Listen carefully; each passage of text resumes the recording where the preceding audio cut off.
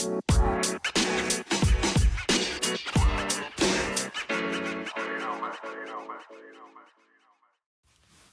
this is Alec, and this is Lunchbox Radio Sunday Edition. So, I don't really have a plan here.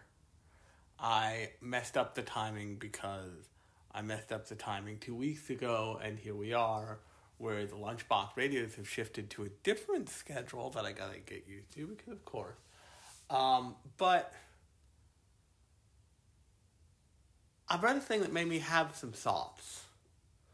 And usually the way that goes is usually reading things, at least in my universe, you're reading things either about the colossal fuck up that is the current state of Twitter, or you're reading things about the colossal fuck up that is the current state of HBO.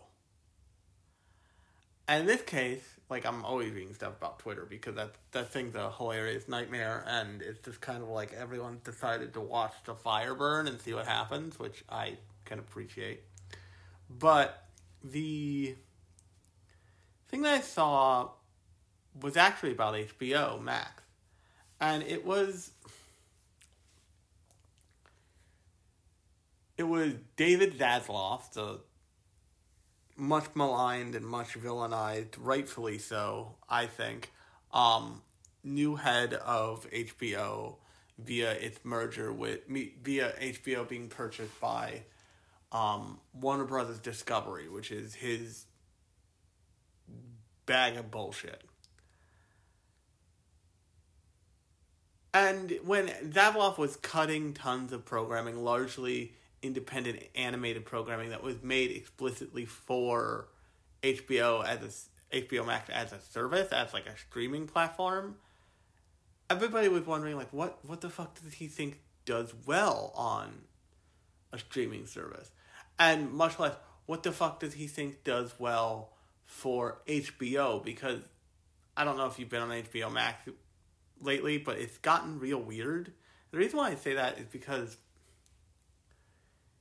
you expect to start, up until really House of the Dragon, which is very popular but not very good, is what I will say. You expected a certain level of quality, and yes, there was some swings and some misses, but they were big swings and misses, like that weird show about music in the 70s was a big swing and a miss. But it was based off, them saying yes to that was based off of their show about prostitution in the 70s and about early Times Square in the 70s. So they that followed the pattern, and HBO was known for just being this seems cool, here's a bunch of money, go try and make it, and we'll put it on HBO. And after a while, people got used to that kind of viewing. And that, in addition to what HBO stands for, which is home box office, and that was always about, lots of times movies went to HBO before they went to general cable, or before other steps in the process of distribution, so to speak. This was old school HBO when it was a thing you could pay for in addition to your cable service. Which meant that you were paying for cable, but you were also paying for HBO as its own thing, as an extra add-on. But what David Zaslav said really kind of stunned me, and it made me think of Twitter too, because, and I'm going to get political here for a second, so just bear with me, and if you've been listening to this, you know I'm generally political, and I don't know what you expected from the biracial,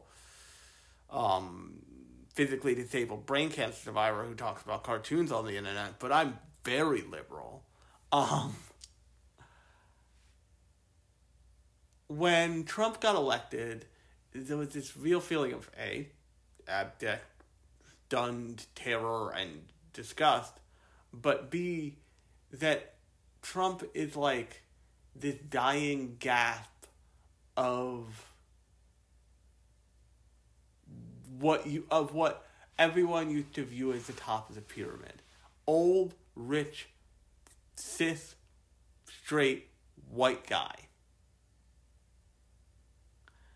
And in Elon Musk attaining Twitter, and in David Zaslav now like wielding an axe over HBO's licensing rooms, that has this weird same feel. And that didn't strike me as a parallel until Zaslav revealed what he wants for what he thinks is a good bet. So you can go read the article over on The Verge, but what David Zaslav thinks is a good bet is bets that have worked before, and that's not wrong, but it's fairly short-sighted in a way, and it's fairly cynical. What I mean by bets that have worked before, I'll give you a practical example, and then I'll give you two practical examples. I have been watching, to my own chagrin, largely, because it's interesting, and like DC stuff is interesting to me because DC basically forces itself into a corner to make the most diverse cast of characters it can at any given point. And if you look at DC's self-produced, out like in a vacuum things like that are amazing, by the way, like Justice League Unlimited, you get characters of color. You get Lex Luthor, who's essentially evil Cory Booker, but maybe not all that evil and not always evil, but he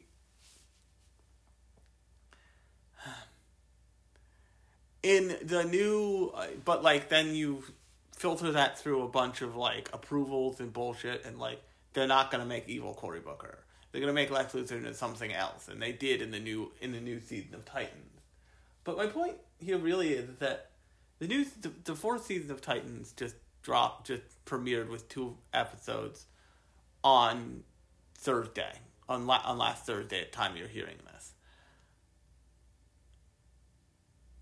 There was an announcement for Tokyo Vice second season coming soon. Weeks, if not over a month ago. Why is one show just dropped on you and the other one has to announce that far in advance to like make sure that everybody knows it's still breathing? The reason is that in programming's mind, DC, superheroes, comic book adaptation, that's a hot ticket still right now. That's something that's always worked. That's something that's always been a money fountain. Let's turn the money fountain back on. And here's where this interacts with anime. Anime has always been interested in not only doing adaptations, but more and more, it's interested in doing its own original content. Like, for as many adaptation of light novels as you have interesting, like, attempts at an anime original things that are made to be anime. And you have an interesting opportunity to do things like, say, Cyberpunk Edge Runners, which I did an episode on. You can go check out in the feed. And I know I'm comparing an industry to a streaming platform, but I think the reason why I'm doing that is because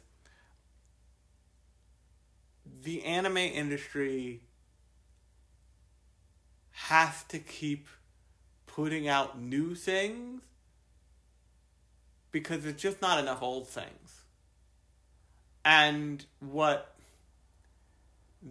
and also it has this innate creative desire behind it because the anime industry was started by people who love animation and is continued by people who love animation and is continued by more and more nerds who who grew up watching the shows of their youth and now want to make something in homage to that, and you get a certain amount of turnover, and that clicks in a certain amount of different inspiration. You see this in Western animation, actually. Like, you saw this with Avatar: The Last Airbender, and then Korra. You see this with Steven Universe. You see people who grew up as Cosplay Fiend alluded to, waking up at midnight to the end theme of Inuyasha, and like their minds were blown, and they became fans of a specific anime series or anime in general or something like that. You see people in the animation industry get into positions of being animation directors, get in positions of developing and directing their own shows, and they are not shy about taking what inspired them and putting it all out there. The thing with depending on IP, with like holding on to it for dear life, is you have to be careful about that. You have to be really careful about that.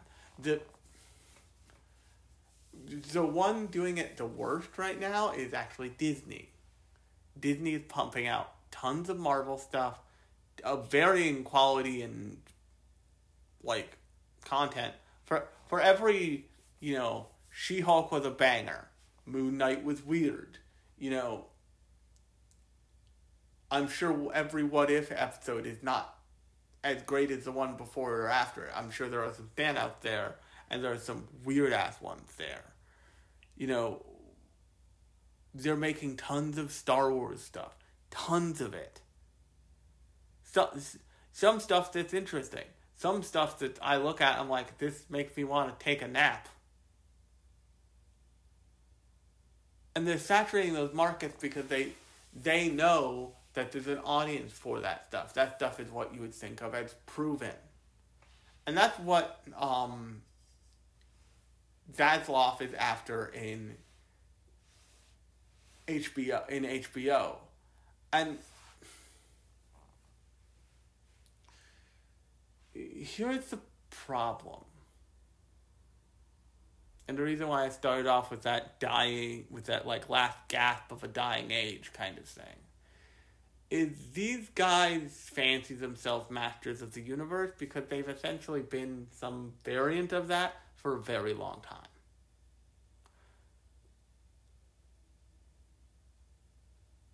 And what so much of the people who used to program TV, now program the streaming channels as well as TV, as well as what you go see in the movies, fail to understand is that light from that franchise that's created at the beginning of like the franchise erupting into being fades over time. So, one of the things that Zaslav says that he wants more of, he said, there hasn't been a Harry Potter movie in 15 years. Now, the last movie in the Harry Potter, universe, The Secrets of Dumbledore, came out this year as I record this. God damn it. It was terribly received. The author, J.K. Rowling's reputation has fucked that thing up 9 ways to Sunday, and the fandom of that property has gone a totally different direction. It's like there is now a whole lot of baggage around that property. The luster of it has faded. And if David Zaslav is hoping for the Sorcerer's Stone premiere, which, by the way, I was a total nerd and was able to go to in London, which was very cool.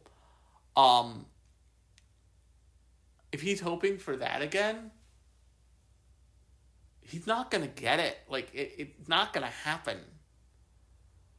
And as much as people love the comfort of things they know. As much as people love that comfort, as much as people love returning to these worlds for new stories, that returning part is a little disappointing. So, I want to talk about Cyberpunk Edgerunners, because I think Cyberpunk Edgerunners does what the dream is for a in-world new property. Cyberpunk Edgerunners, I talked about, and you can, once again, if you want more of Cyberpunk Edgerunners talk, you should really go listen to my episode about it a couple episodes back. But it did the dream. It revived the game. It took the world of Cyberpunk and it breathed life into it from a different direction with characters you've never met before and characters that you'll never see again, the way that show goes. And everybody immediately, the internet said, where's season 2? Is season 2 happening? What's happening with season 2? And Trigger came out and was like, have you seen this show? Everybody except for one character died at the end. Spoilers, by the way. We're not making a season 2. We made this to make one season. And my immediate thought was, you could do with it what, if you really wanted to do a second season, what you could do is you could do with it what Disney's endeavoring to do with Star Wars. You could treat it like an anthology collection. And every season is a different, it's like a whole different crew, a whole different story, a whole different main character from a whole different angle. That way you could have like a season about struggling Arasaka grunt who gets mixed up in the wrong thing. You could have a season about, you could have the Atom Smasher season. You could have a season about, somebody who goes to the moon and somebody who sets up shop at the moon who isn't Lucy. And what that would allow you to do is, A, you could have fun linking in between everything, but you could also, start to pull at the edges of what we now have as a visual cyberpunk reference in the game, between the game, the board game, and now the anime. And you could expand it slowly. The best thing I can think of right now that does this really well is JoJo's Bizarre Adventure. And the way JoJo's manages it is they take one character, and it doesn't really matter which character, maybe plus or minus a JoJo or 2 or 3, and that character is your entree into the next cast of wild and zany stand-powered characters. And one of my particular favorites is the little I forget his name, Sakuchi or something, the guy with echoes, the guy with the echoes stand, the egg that turns into a fucking beatboxing lizard. He becomes the kind of intro character into part 5. And there's a part 5 character that intros into part 6, and JoJo's from part 4 is in part 6. Stone Ocean, but for a bit. But that done so Araki doesn't get bored. That done so Araki can have a single series that he doesn't need to re-pitch to his editors ever. And he can just, for a year, make a lockbox puzzle thing. And then he can make a weird gangster thing. And then he can make a thing about being in a women's prison in fucking Florida. And the kind of audacity of that is amazing. But it takes a lot more work than you would think. And while I think they're getting there on some level with Star Wars, I don't think, and they had gotten there with Star Wars beforehand because they had the plethora of movies, plus all the novels and video games and stuff, so that groundwork was there. I don't think that Zavloff and others at HBO who want Harry Potter to be their savior are really that imaginative, when what they could be doing is what anime does all the time, and what anime is regularly praised for doing, which is giving people something new, like giving people the Chainsaw Mans, the revival of Bleach, but also giving people the do-it-yourselfs, the Gundam Witch from Mercury, like giving people things that are adaptations, things that the industry knows will do well, or giving people things like Akiba Maid War, which is wild. And yes, Akiba Maid War is very engineered to be successful. Like, you look at that thing and you're like, oh, Akibahara made cafe girls with guns that do choreographed murder routines like their dance numbers? Absolutely. Sign me up. But also, if you've never seen it or heard of it, you were probably like, wait, what? What's happening? Fucking excuse me? And also, and this is probably a facet of anime being a niche thing versus being one of these giant monocultural things like Harry Potter, like Batman, like, comic book movie adaptations are now, but like the niche culture aspect of anime says to you, hey, this might not be for you, and that's fine. We've got like 20 other shows. Go find yourself something. Have you heard of Chainsaw Man? Maybe you were into Bleach when you were a kid. That's back. So that's the anime industry's angle at it. They're not trying to get all the eyeballs. They're trying to get a plurality of eyeballs. What people who are, as they say, programming by ledger, I actually just heard that from what's his face? From Sage over at Anime Abandoned. He used that in his Angel Egg review. Actually, his Angel Egg Aftermath review, which is an even wilder fucking thing. You feel that, like, programming by ledger-ness happening with things like, we haven't had a Harry Potter movie in 15 years.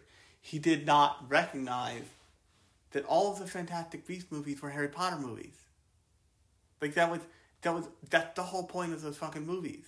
What he means is, we have not seen the character Harry Potter in 15 years. No duh. He grew up. He had a family. That they made a play about it. Are you going to get that play produced as a movie? Because that's your play. That's the deal. And even that's not the Harry Potter we all kind of want. That's a Naruto bad dad and Boruto scenario, from what I understand.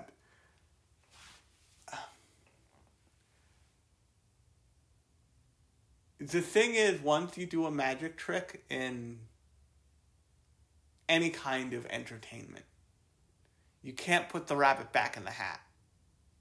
You just can't. As much as you might want to, as much as you might want the ability to recreate that magic and have that and erase everybody's mind and make all those dollars over again, you can't. The mania happened, it died off, and now it's a slow simmer. the way it will always be until the end of time. And yes, those people are tappable for money. But it's a little like, you can either do this and be a moderate success, or you can do something new, and there's a chance that it's a huge success. And yes, I know that Hollywood is largely risk averse, and that's why once they find something that works, they ride it into the fucking ground. I look forward to that happening with Black Panther. I absolutely think that will happen with Black Panther. But if you remember how stunned the entire industry was, the entire entertainment industry was, that Black Panther was successful, when every single person who loved that movie was like, of course it was successful, motherfucker. You finally gave us a goddamn superhero. Like, you took the one. You did the thing. And this is your reward for doing, not necessarily something new, but something new in the medium, and new that shows that you're aware.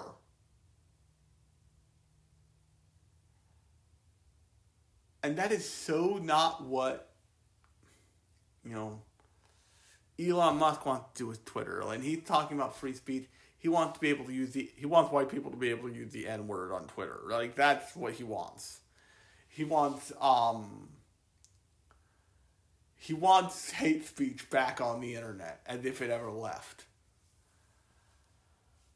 And he wants to allow it on Twitter, which is even worse. Like, he wants the things that so much of the, and don't get me wrong, I think especially in America currently, the anime industry has its own kettle of fish it needs to deal with. Just look at the panel reservations debacle for Anime NYC, which, by the way, I am actually going to Anime NYC for the 19th, that Saturday. So if I'm talking to somebody and you're like, oh, I recognize that voice, it is probably me, you can totally say hi. If you're going to be at Anime NYC, totally. I will probably tweet out a pattern that I will be wearing so you can find me. Or not tweet out, post that on Instagram, rather. But this is what the dying Gasp looks like. They're all trying to recapture the first time that rabbit got pulled out of the hat. Because they remember all the money that came with that trick. And it makes them look really backwards thinking. I mean, yes, I'm absolutely interested to go see what they do with Black Panther in the next movie. With the Black Panther property in the next movie. But that doesn't mean I'm not interested in a new thing. That doesn't mean that I'm not going to also line up for something new and interesting. And that that if they were pitted against each other, I wouldn't go for the interesting thing first. Because Black Panther's going to be fine. It's always going to be there. Now that it's a success, it will be propped up by its own success for as long as possible. Whereas the new thing is me giving my dollar, my eyeballs, my time to something interesting with different perspective, with different thoughts, and different everything.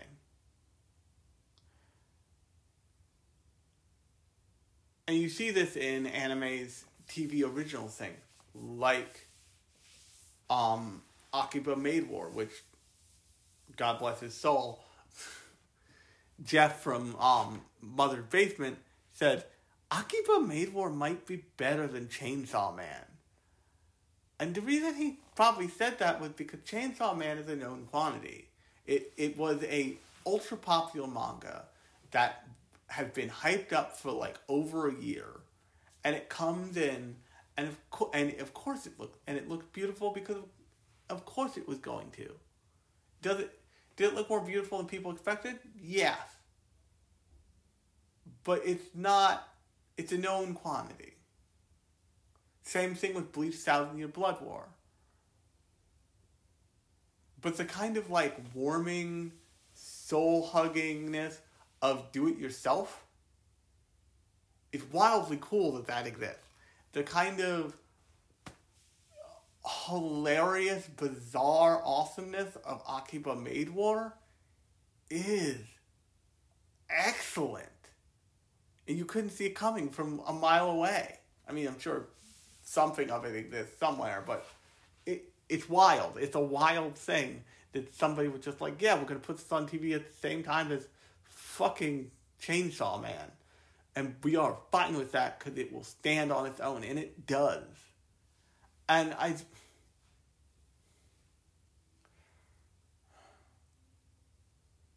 So I'm going to end this here, and it's going to be weird. They attempted to adapt a comic book called Looper into a motion picture. It got one shot. It was not necessarily the best film adaptation of that comic book.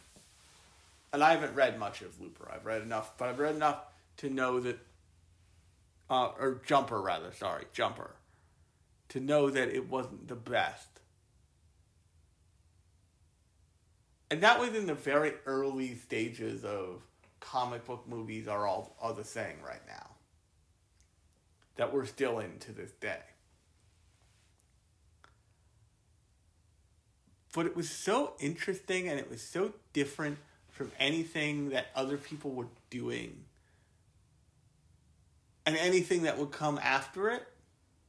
That I still think about it. I still think about that movie.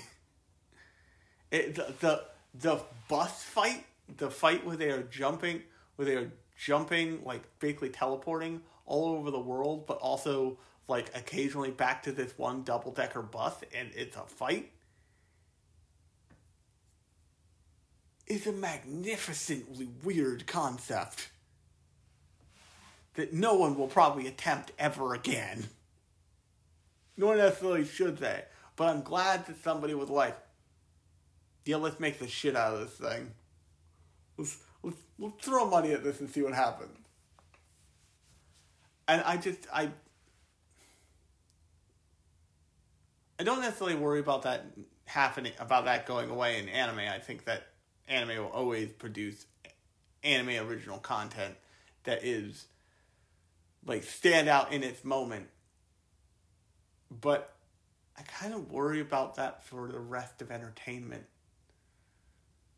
Because, and eventually, yes, somebody will make something on a shoestring budget that is so jaw-dropping that people will be like, oh, this is the thing now, and that's how we'll get new shit. But as long as we're in this dying gasp era of, like, people like Trump, people like Zaslav, people like Elon Musk, who are trying desperately to keep their fingers on the controls of whatever it is they want to control, it's gonna be like pulling teeth for a while. And it's gonna suck. And I was thinking about that in the context of, like, the two really great, very clearly anime original shows that I'm watching right now versus the programming that an old rich white media executive who's had his job for decades wants to put on a streaming service. And it just kind of stunned me, the contrast there. On that note, I've been Alex. This has been Lunchbox Radio's Sunday edition. Slightly more rambly than usual. If you like this episode, new episodes come out every Thursday and every other Sunday. Sunday editions are more like this. They're more metatextual. They're more musing-esque. And Thursday editions are about a specific show or property usually. Occasionally towards the beginning of a season. They'll be about like what I'm watching. But definitely go check out the podcast on whatever app you're using to listen to me right now. If you like it, subscribe. If you really like it, go ahead and leave a 5-star review. That really helps the show. But until next time, I've been Alex. This has been Lunchbox Radio Sunday Edition. And I'll talk to you later.